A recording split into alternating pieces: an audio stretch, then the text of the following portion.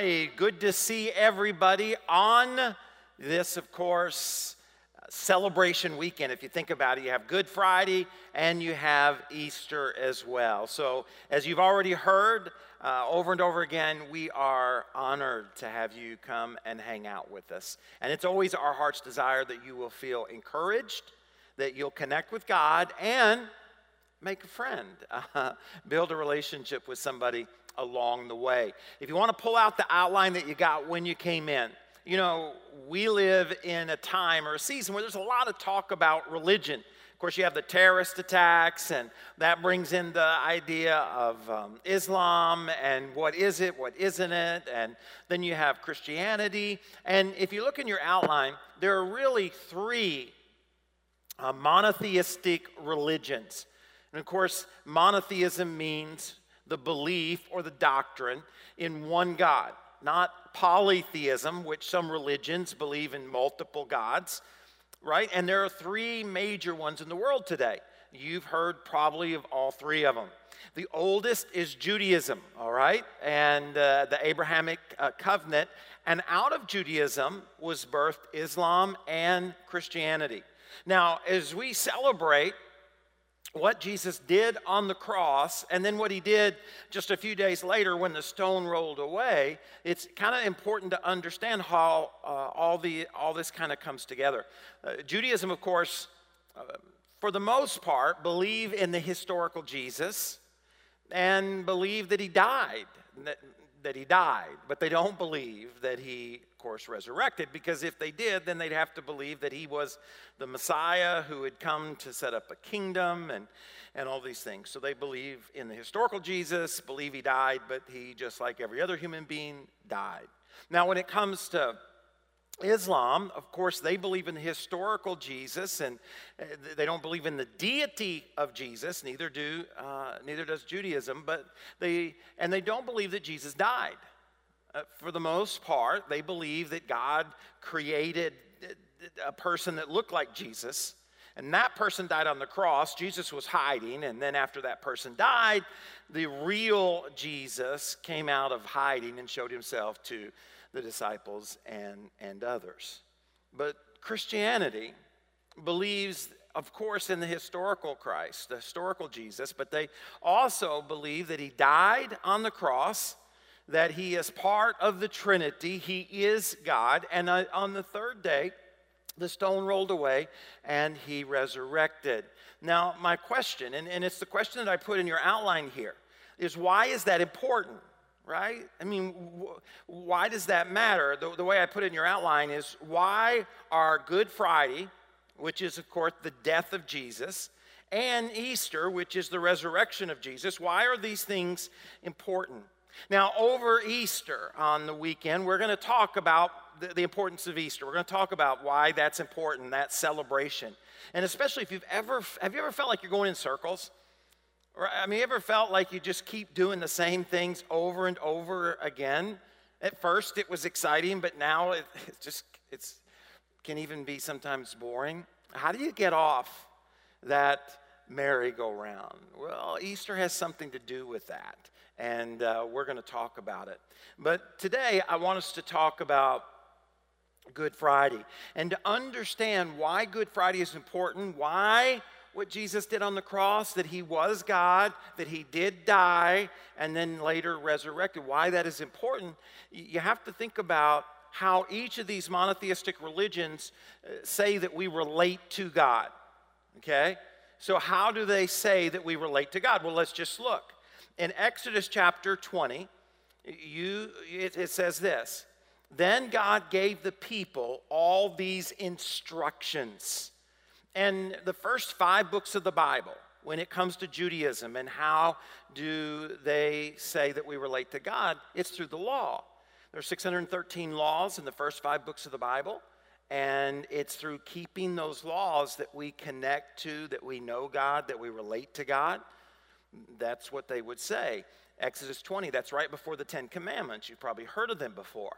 So God's going to give you these instructions, and he gives a whole bunch of them. And it's through those laws that we connect or relate to God. Now, when it comes to Islam, it's similar in that sense. Not the same laws, not given in the same way. But if you look in the Quran, in chapter 45, verse 18, it says this: Then we put thee on the right way, and you might underline that word way. We put you on the right way of religion, so follow thou that way, and follow not the desires of those who don't know. Well, the word way is an Arabic word, right, that you've probably heard before with all the things that are happening in our world. It's the word Sharia, right, or we get the word Sharia from that word way, which is what? Which is a set of laws.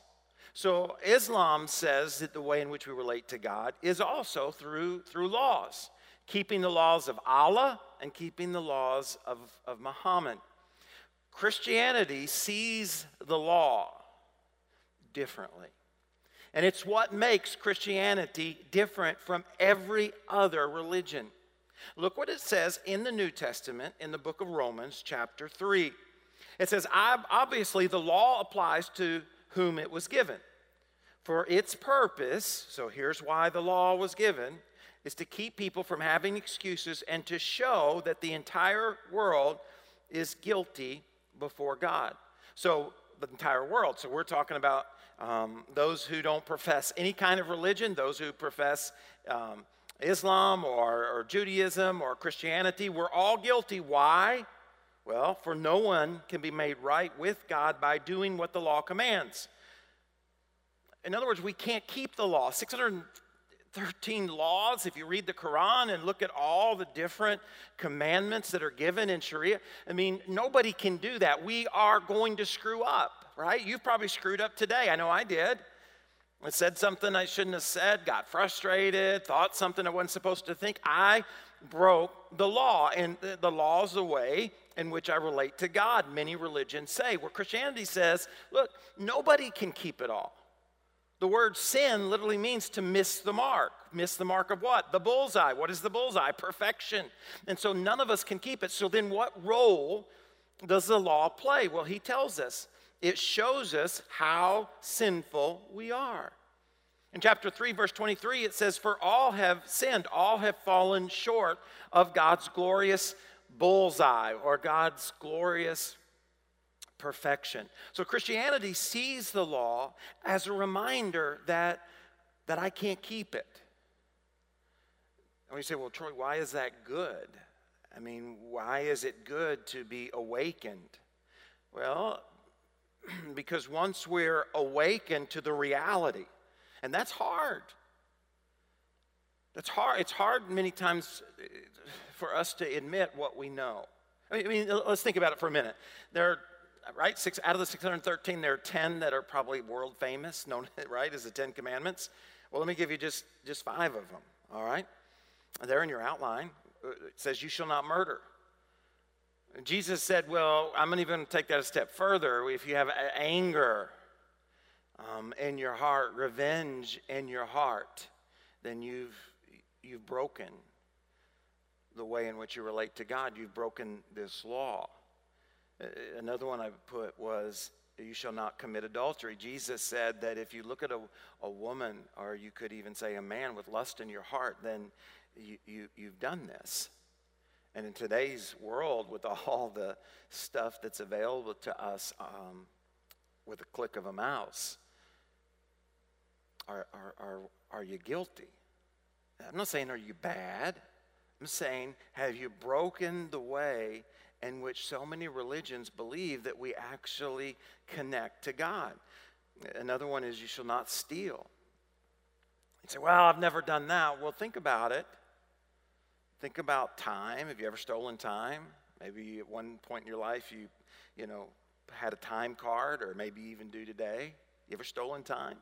You ever supposed to be doing one thing and you're actually doing another? Or maybe grades. You got help with your homework, or you looked across the aisle with your test, did things that you weren't supposed to do. And so in reality, if you're honest, the grade you got's not the grade you should have got, because you didn't know the information, but the person did, or the person who did the paper for you did, and as a result, you what? You stole maybe just a few points, but you stole a grade. In other words, you broke a commandment. We tend to downplay our sin and overestimate our righteousness. Another one is you shall not bear false witness against your neighbor. In other words, you shouldn't lie. You ever done that? You ever said something that wasn't true? And then, again, we could go through all 10, but just the last one is you shall not covet. In other words, you shouldn't want something of your neighbors, want to have what they have or desire to take it. And I just give us those 5 just to remind us that it doesn't matter how good of a person you are compared to anybody else this Good Friday and Easter season. The reality is these 2 religions say that the way in which we relate to God is through the commandments, is keeping the law, being good. And yet we celebrate Good Friday, first of all, because we are reminded we can't do that.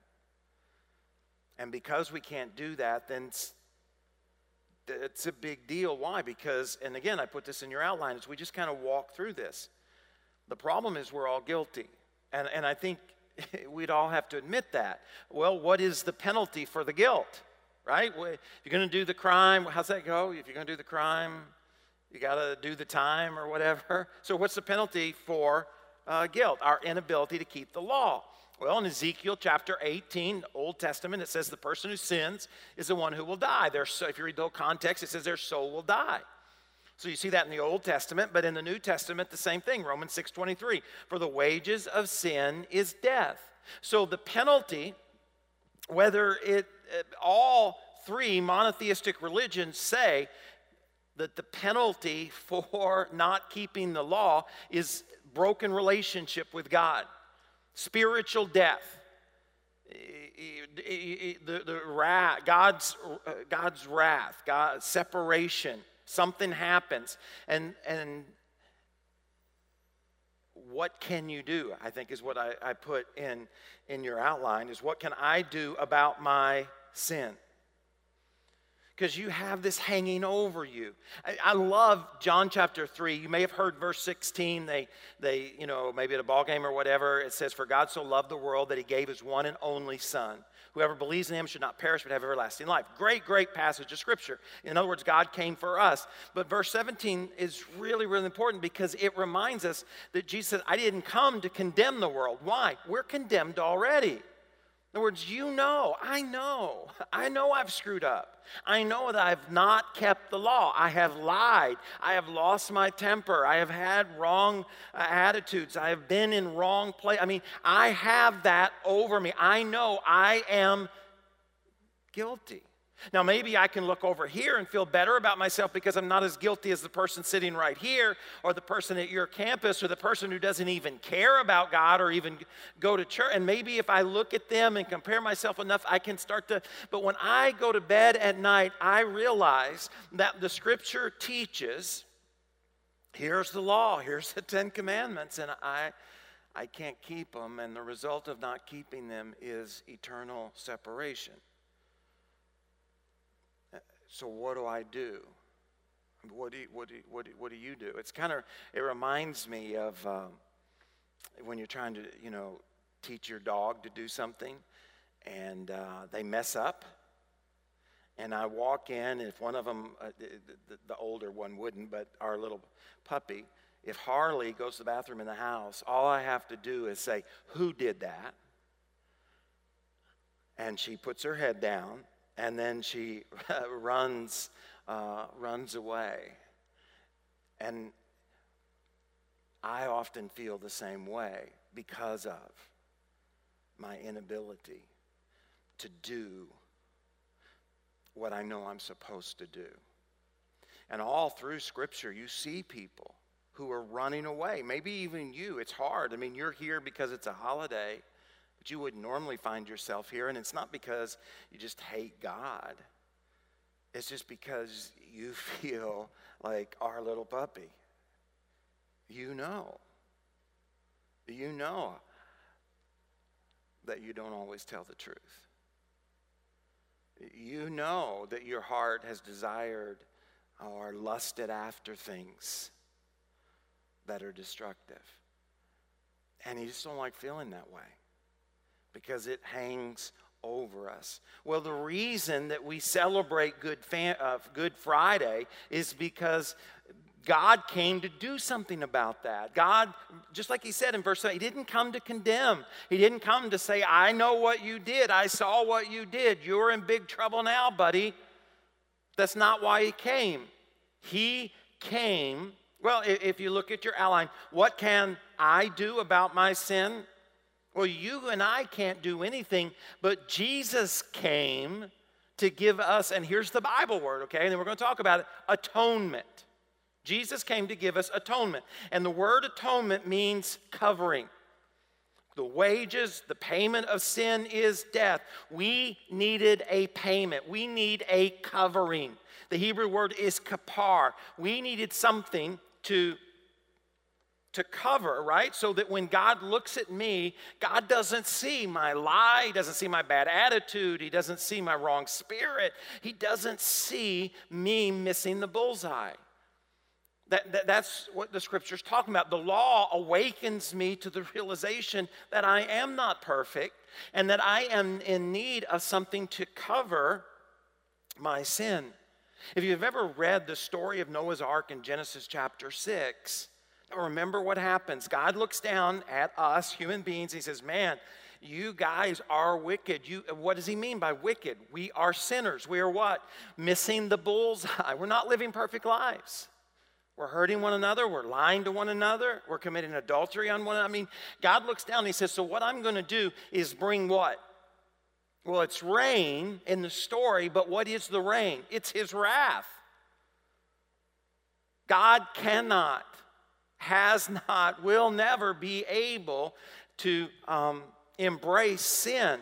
Sin always brings God's wrath. God sees sin and his wrath comes. Well, that's what the rain is. It's God's wrath upon man's sin. And if you read the story, all right, I encourage you to go and do it.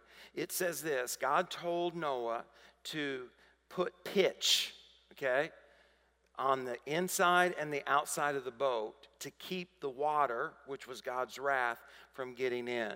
Well, the word that's used there is the word kapar. It's the word covering. It's the word atonement. Do you think God's not telling us something in the story of Noah's Ark? Do you think all the way back in Genesis 3, when Adam and Eve screw up, God says that he's going to send one that's going to crush the head of the adversary? And then in chapter 6, he reminds us that the only way Noah was able to stay dry from God's wrath, from the rain, was he needed a covering.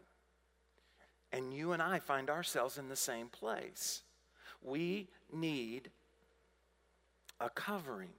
And if you look in Leviticus, all right, the Levitical law, God gives a way for this covering to take place. And if you read the rabbinic literature, okay, which is basically a commentary on the Old Testament, they talk about a life for a life. And I hope you're following with me, all right? Because I really want you to understand the power of this holiday season, the holiness of what we're celebrating. In Leviticus chapter 17, it says this: for the life of the body is in its what? Its blood. I have given you the blood on the altar to purify you, or to do what? To cover you, to atone for you, to forgive you, making you right with the Lord. How are we made right with the Lord? Kapar, covering, atonement. It is the blood given in exchange for life that makes forgiveness, purification, atonement possible. Life for life. There must be a death. There must be a sacrifice. And it is the blood, which is evidence of a sacrifice, that does what? That covers. That's what he's saying. And then in the New Testament, it reminds us of this law. It says in Hebrews chapter 9, verse 22, in fact, according to the law of Moses, nearly everything was purified with what? Blood. For without the shedding of blood, without sacrifice, there is no what? kapar. There is no covering. There is no atonement. There's no forgiveness. Here's the reason this is so important, is because just like what we saw in Noah's Ark, and just like what we saw with what God said to Adam and Eve, we're going to see all throughout Scripture that it's pointing somewhere. That God is, He has a plan. And you see it all the way from the Old Testament into the New Testament. And that's why when we celebrate Good Friday and we celebrate Easter, we're celebrating more than just a holiday, more than just coming to church, more than just eggs, that there's really a whole story that is that's being told. Now, let's look at some of these. We can't look at all of them, but I want us to look at some of these stories that are pointing to what we're celebrating this weekend. Pointing to the cross, which is what happened on that Friday, on Good Friday. The first one I want us to see is found in Exodus chapter 12. Remember what happened in Exodus chapter 12? The people of God, the Hebrews, have been in bondage to the Egyptians. Moses, maybe you saw The Prince of Egypt years ago, or Charlton Heston, or even before then. But Moses basically came in, looked at Pharaoh, and he said, God told me to tell you, let my people go. And Pharaoh said, sure thing. Of course, we know that's not true. Pharaoh said, that's not going to happen. I'm the most powerful nation in the world. I'm not about to do what you tell me. And so God brought the plagues to remind Pharaoh just who was powerful. Well, when they get to plague number 10, what is it going to be? It's going to be death of the firstborn. Which, when you think about it, man, that's horrific. And what does God tell Moses? Well, look with me in Exodus 12, verse 13. He says, but the blood on the doorpost will serve as a sign, making the houses where you are staying. When I see the blood, I will do what? What's that say? Pass over you. So you can see where they get the name Passover. I will pass over you. This plague of death will not touch you when I strike the land of Egypt. Now, why? Why did the Hebrews not experience the death of the firstborn? It wasn't because of their goodness. This scripture right here reminds us it wasn't because they were better than the Egyptians. Why were they in Egypt in bondage in the first place? Because of their disobedience.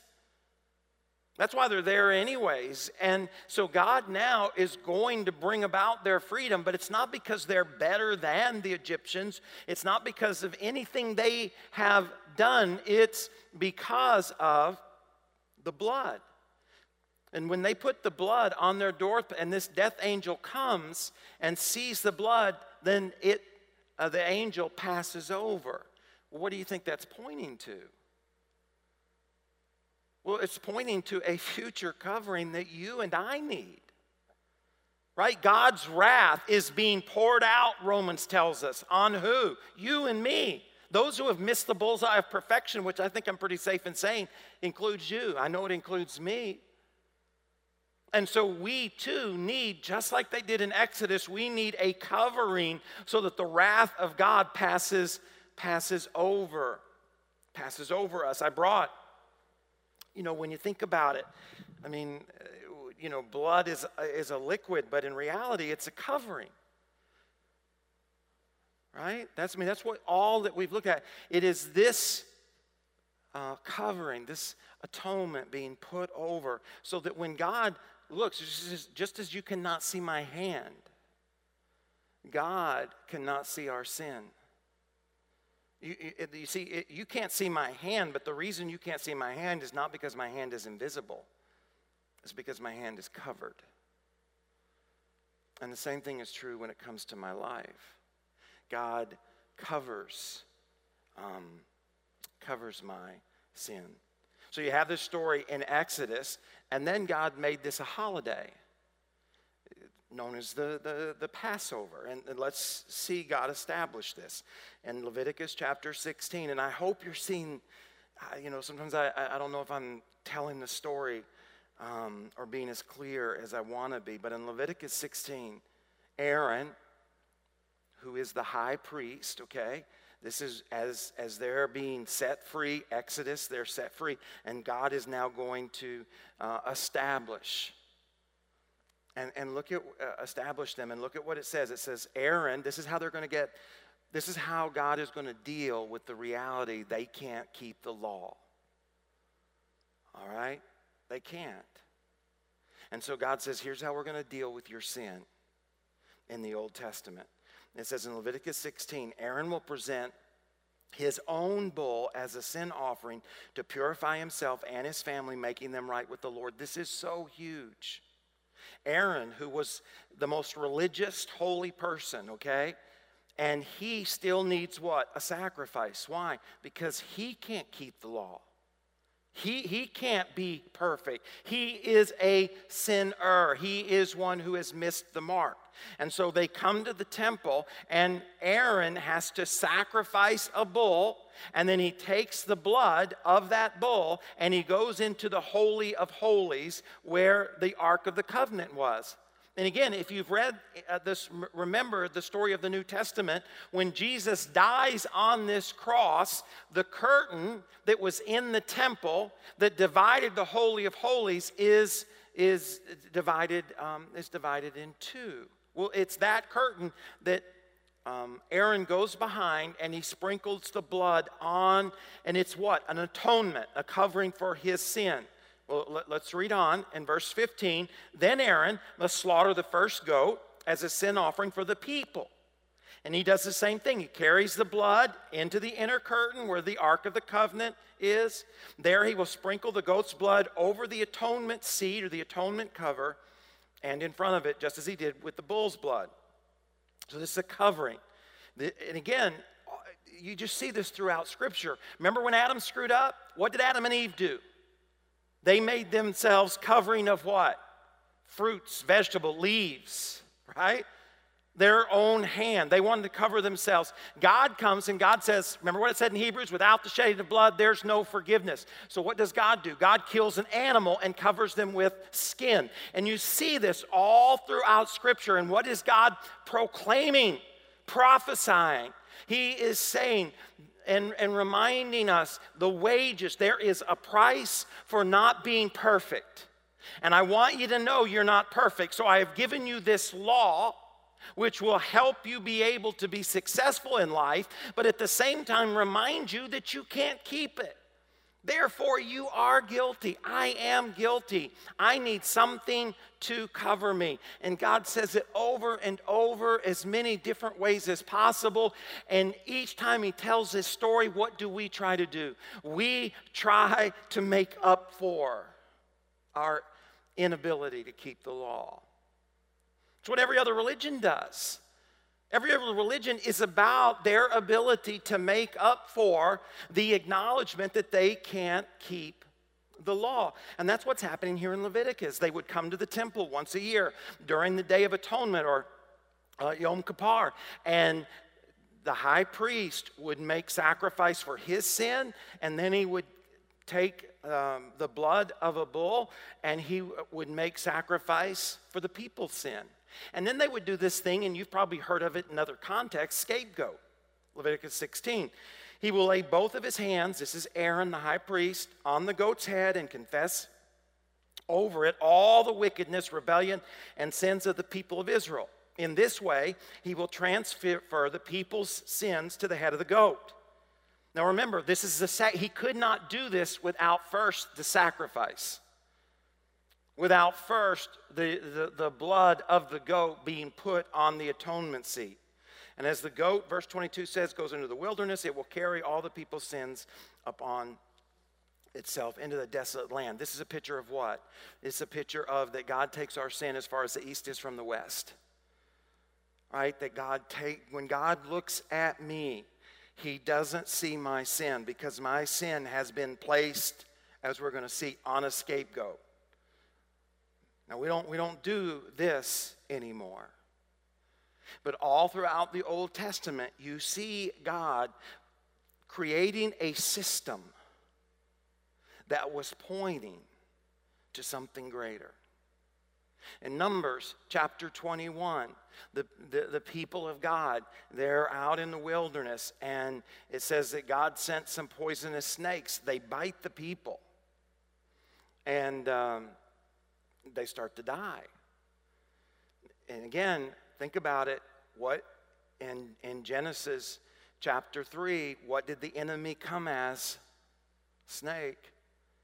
And he bit Adam and Eve with sin. And remember what the scripture says, that if you eat of this apple, you will what? You will surely die. You will be separated. And now you have in Numbers, you have the same thing happening physically. And what does God tell Moses to do? He says, I want you to, make a snake, a brazen snake. I want you to put it on this big metal pole, hold it up, and anybody who looks to the snake or looks at the snake will actually be healed. They have to have enough faith in what they're hearing to look and be healed. Again, what is that pointing to? Of course, it's pointing to Jesus being lifted up. And if you've hung out at Potential Church, or what do I say over and over again? We've been bitten. I'm a sinner, man. I am not perfect.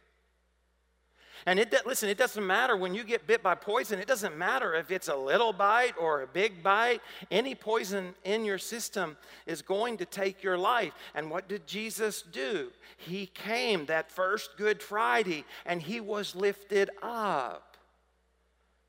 And all over the world, we proclaim, if you will look to the cross, if you will look to the Savior, you will find what? Healing. You will find hope for your soul. Now, and I want you to read. I want to read to you because, and again, I wish we had the time to just walk through all of this, but I want you to see that these pictures start to get specific. Not just that there would be one who would be lifted up, but who that one was, right? It begins to become a lot more specific. And the way I put it in your outline is, there is a specific sacrifice. There's a prophecy in the Old Testament and a proclamation in the New Testament of Jesus. And let me just read you a couple of these, all right? And let me ask you the question, who does this sound like? This is Isaiah 53. And it says this. It says, who has believed our message? To whom has the Lord revealed his powerful arm? Now listen, he says in verse 2, my servant grew up in the Lord's presence like a tender green shoot, like a root in dry ground. There was nothing beautiful or majestic about his appearance, nothing to attract us to him. Verse 3, he was despised and rejected. Who does that sound like? Well, in John 1, it says that Jesus, he was rejected by his own. It says, we turned our backs upon him and looked the other way. He was despised and we did not care. Yet it was our weakness he carried. Who did that? Jesus. It was our sorrows that weighed him down. And we thought his troubles were a punishment from God, a punishment for his own sins. In other words, people thought that the reason Jesus went to the cross is because of his blasphemy.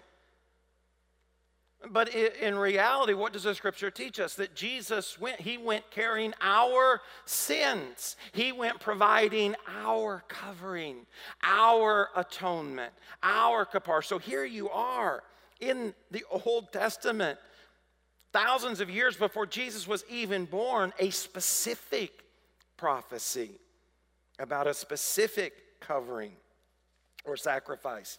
It says in verse 5, but he was pierced for our rebellion. Now, remember, how did the Jews do capital punishment? By stoning. So it's interesting to me that it would mention pierced as opposed to he was stoned or bruised. Here it says he was pierced for our rebellion, crushed for our sins. He was beaten so we could be whole. And of course we know that the historical Jesus was beaten and was whipped before he ever went to the cross. He was whipped so that we could be healed. All of us, like sheep, have strayed away. We have left God's path to follow our own. Yet the Lord laid upon him the sins of us all. And we could continue in Isaiah 55, but I want us to look one other place, Psalm 22. It says in verse 1, my God, why have you abandoned me? Why are you so far away when I groan for your help? And of course, all you have to do is go to the New Testament Gospels. And Jesus from the cross says the same thing. My God, why have you forsaken me? Well, and we know the answer according to Isaiah. It's because he became our sin. He became my imperfection, my inability to keep the law. Every transgression of mine was put upon him, and my covering, or became his righteousness. His righteousness was my covering.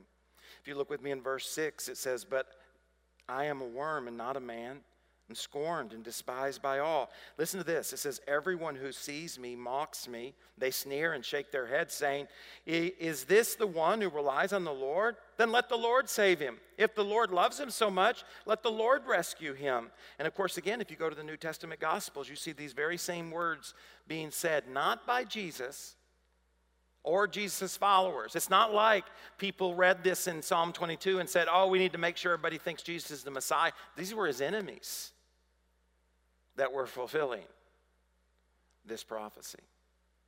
And again, we could go on and we could read so many different places, but it's my heart's desire that as we have this incredible celebration and experience communion in a moment, that we understand how important this celebration is. So we've seen the prophecy of the Old Testament. Let's see the proclamation and end with it in the New Testament. It says in Romans chapter 5, verse 8, but God showed his great love for us, how? By sending Christ to die for us while we were still sinners. So Jesus came to die for me, not because I had decided I needed something. I was still denying the need for a covering. It says in verse 9, and since we have been made right with God by how? How? What does it say? The blood of Christ. We have been made right with God. How? By his blood. When we sing that song, what can wash away my sins? Nothing but the blood of Jesus. What can make me whole again? Nothing but the blood of Jesus. Oh, precious is that flow. That makes me white as snow. Why? Because it becomes my atonement, my kapar, my covering. In Hebrews 9:14, it says, just think how much more the blood of Christ will purify our conscience from the sinful deeds so that we can worship the living God. For by the power of the eternal Spirit, Christ did what? Offered himself to God as what? A perfect sacrifice. A perfect sacrifice. I mean, think about it. Jesus dies somewhere between 30 and 33 A.D. In 71 A.D., the Romans come in and they destroy the temple, so the Jews are no longer able to actually sacrifice animals. The rabbis get together and they decide that the way in which to deal with their sin is through prayer and repentance. But could it be that they missed the ultimate preparation that God made for our sins? That yes, we must repent, which is a change of mind, but a change of mind doesn't pay the penalty. The wages of sin are death, and a change of mind doesn't pay for what I've done in the past. Could it be that the ultimate sacrifice was prepared and was given, just as Hebrews says, when Jesus gave up his life?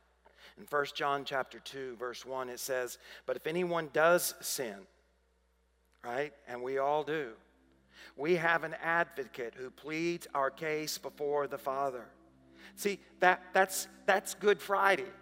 I hope you've been able to follow me, but if not, I hope you understand that it's that one sentence that makes this an incredible celebration. That this whole weekend we are celebrating what happened on that Friday, on that day. Because we do. We are guilty. We do sin. No matter how righteous you might feel, and it doesn't matter how much better you or me might be, we all do sin. But even in my sin, even in my inability to be able to do what I desire to do, which is to keep the law that God says actually leads to a productive life, even in my inability to do that, I don't have to give up. I don't have to walk around defeated and in bondage to that guilt. No, what does it say? It says we have an advocate. We have someone who goes on our behalf and he pleads our case before the Father. Now, what is our case? What does he plead? Does he plead, well, God, you need to forgive Troy. He's a good guy. He pastors that church and he's been faithful over the years. No. What does he say? He is Jesus Christ, the one who is truly righteous. So he, Jesus, lived a perfect life, and he himself is the sacrifice that atones, covers our sin. And not only our sins, but the sins of all the world. What does our advocate say? What is it that he tells the Father? He doesn't go to the Father and talk about how good I am. He goes to the Father and tells the Father that in my sin I have been covered, that my sin has been covered by his sacrifice, that cross paid, covered, atoned for not just my sin, but yours as well. And not just a lie, but all of it. Though our sins be as scarlet, the scripture says, they be made as white as snow. That's what this celebration is all about. That's why the cross, although an instrument of death, carries so much power in the life of a Christ follower. Because it is at the cross that Jesus paid the price and gave us our atonement, our covering, our forgiveness. And so I stand before God, the all-powerful, all-knowing, everywhere at one time God, and I go before him boldly, not in my own righteousness, but in the perfection of Jesus that is placed over me. What greater gift is there in all the world? Is to know that it is not in your goodness that our relationship with God is obtained or kept, but it is in the perfection of our Savior. The last question is what? How do you know if you've ever experienced a Good Friday? Does it just mean to believe? I believe Jesus. I believe he went to the cross. Well, the scripture tells us, same passage that we read a moment ago, 1 John. Look at what he says, and I'll end with this. And we can be sure, right? Because isn't that what you want? Be sure. To know that you have an atonement, you have a covering. To know that you're not going to have to give an account for your sin based upon your own goodness. No, he says, and we can be sure. We can be sure that we know him. How? Because we say so? Because we worship or go to church? It says if we obey his what? His commandments. He goes even a little further. He says if someone claims, I know God, but doesn't obey God's commandments, that person is a liar and is not living in the truth. But those who obey God's word truly show how completely they love him. And that is how we know we are living in him. You say, Troy, that sounds a lot like those who establish their relationship by keeping the law. No. Think about it now. He says we know we are in relationship with God because we keep his commandments. But why do we keep his commandments? What does it say? We obey, we keep, we follow God, not in order to receive something, not in order to earn something, but because we have already. It shows that we not are moving into a relationship, but that we are already in a relationship, that we have been covered. My obedience to God is not so that He'll do something for me, but it is because He has already done it. We celebrate the cross. And that's what I ask you. I don't know what campus you're at. I don't know what chair you're sitting in. I don't know how you ended up here on this day. But I know that it's not by accident. I know that God brought you here, and He brought you here not so He could point a finger in your face and say, I know what you did, and listen, you and I, you know that. The whole reason He has you here, because He wants you to know what's good about what He did on the cross. It's that He provides you a covering so that you can stand before God, not in your goodness, but in Christ's perfection. Like Numbers, will you look to the cross? Or like Adam and Eve, will you try to cover yourself in your own good works? Try to be good enough. Will you do what Noah did and cover your ark, your life, in pitch, in the atonement, in the blood of Christ? Or will you try to bail the water out? Right? Some of us, man, you get tired trying to be good enough to please God, when all you have to do is to cover with what He's already provided. I'm going to pray for us, because what I'm going to ask you to do on this holiday weekend takes incredible courage. It's to trust Him. It's to put your faith in Him. It is to receive this covering from Him, to give Him your sin. So would you bow your head? And at the end of this prayer, I'm going to invite you just to come and stand at the front. And then we will lead you in a prayer to receive Christ. Don't wait to see what someone else is going to do or how they're going to respond. This is about you and God. He got you here just to remind you how much He cares and loves and the price that He has paid. Father, I pray that your word has made us alive to the reality of what is good about that first Friday, about the price that you paid and the covering you provided. May the enemy be defeated. May you be glorified. If you're here in just a moment when I say amen, and you would like to put your faith, your trust, receive that freedom that can only come from Christ, freedom from the power of sin, freedom one day from the presence of sin, as soon as I say amen, just step out, and then we'll pray together. May the enemy be defeated, and may you be glorified. In Jesus' name.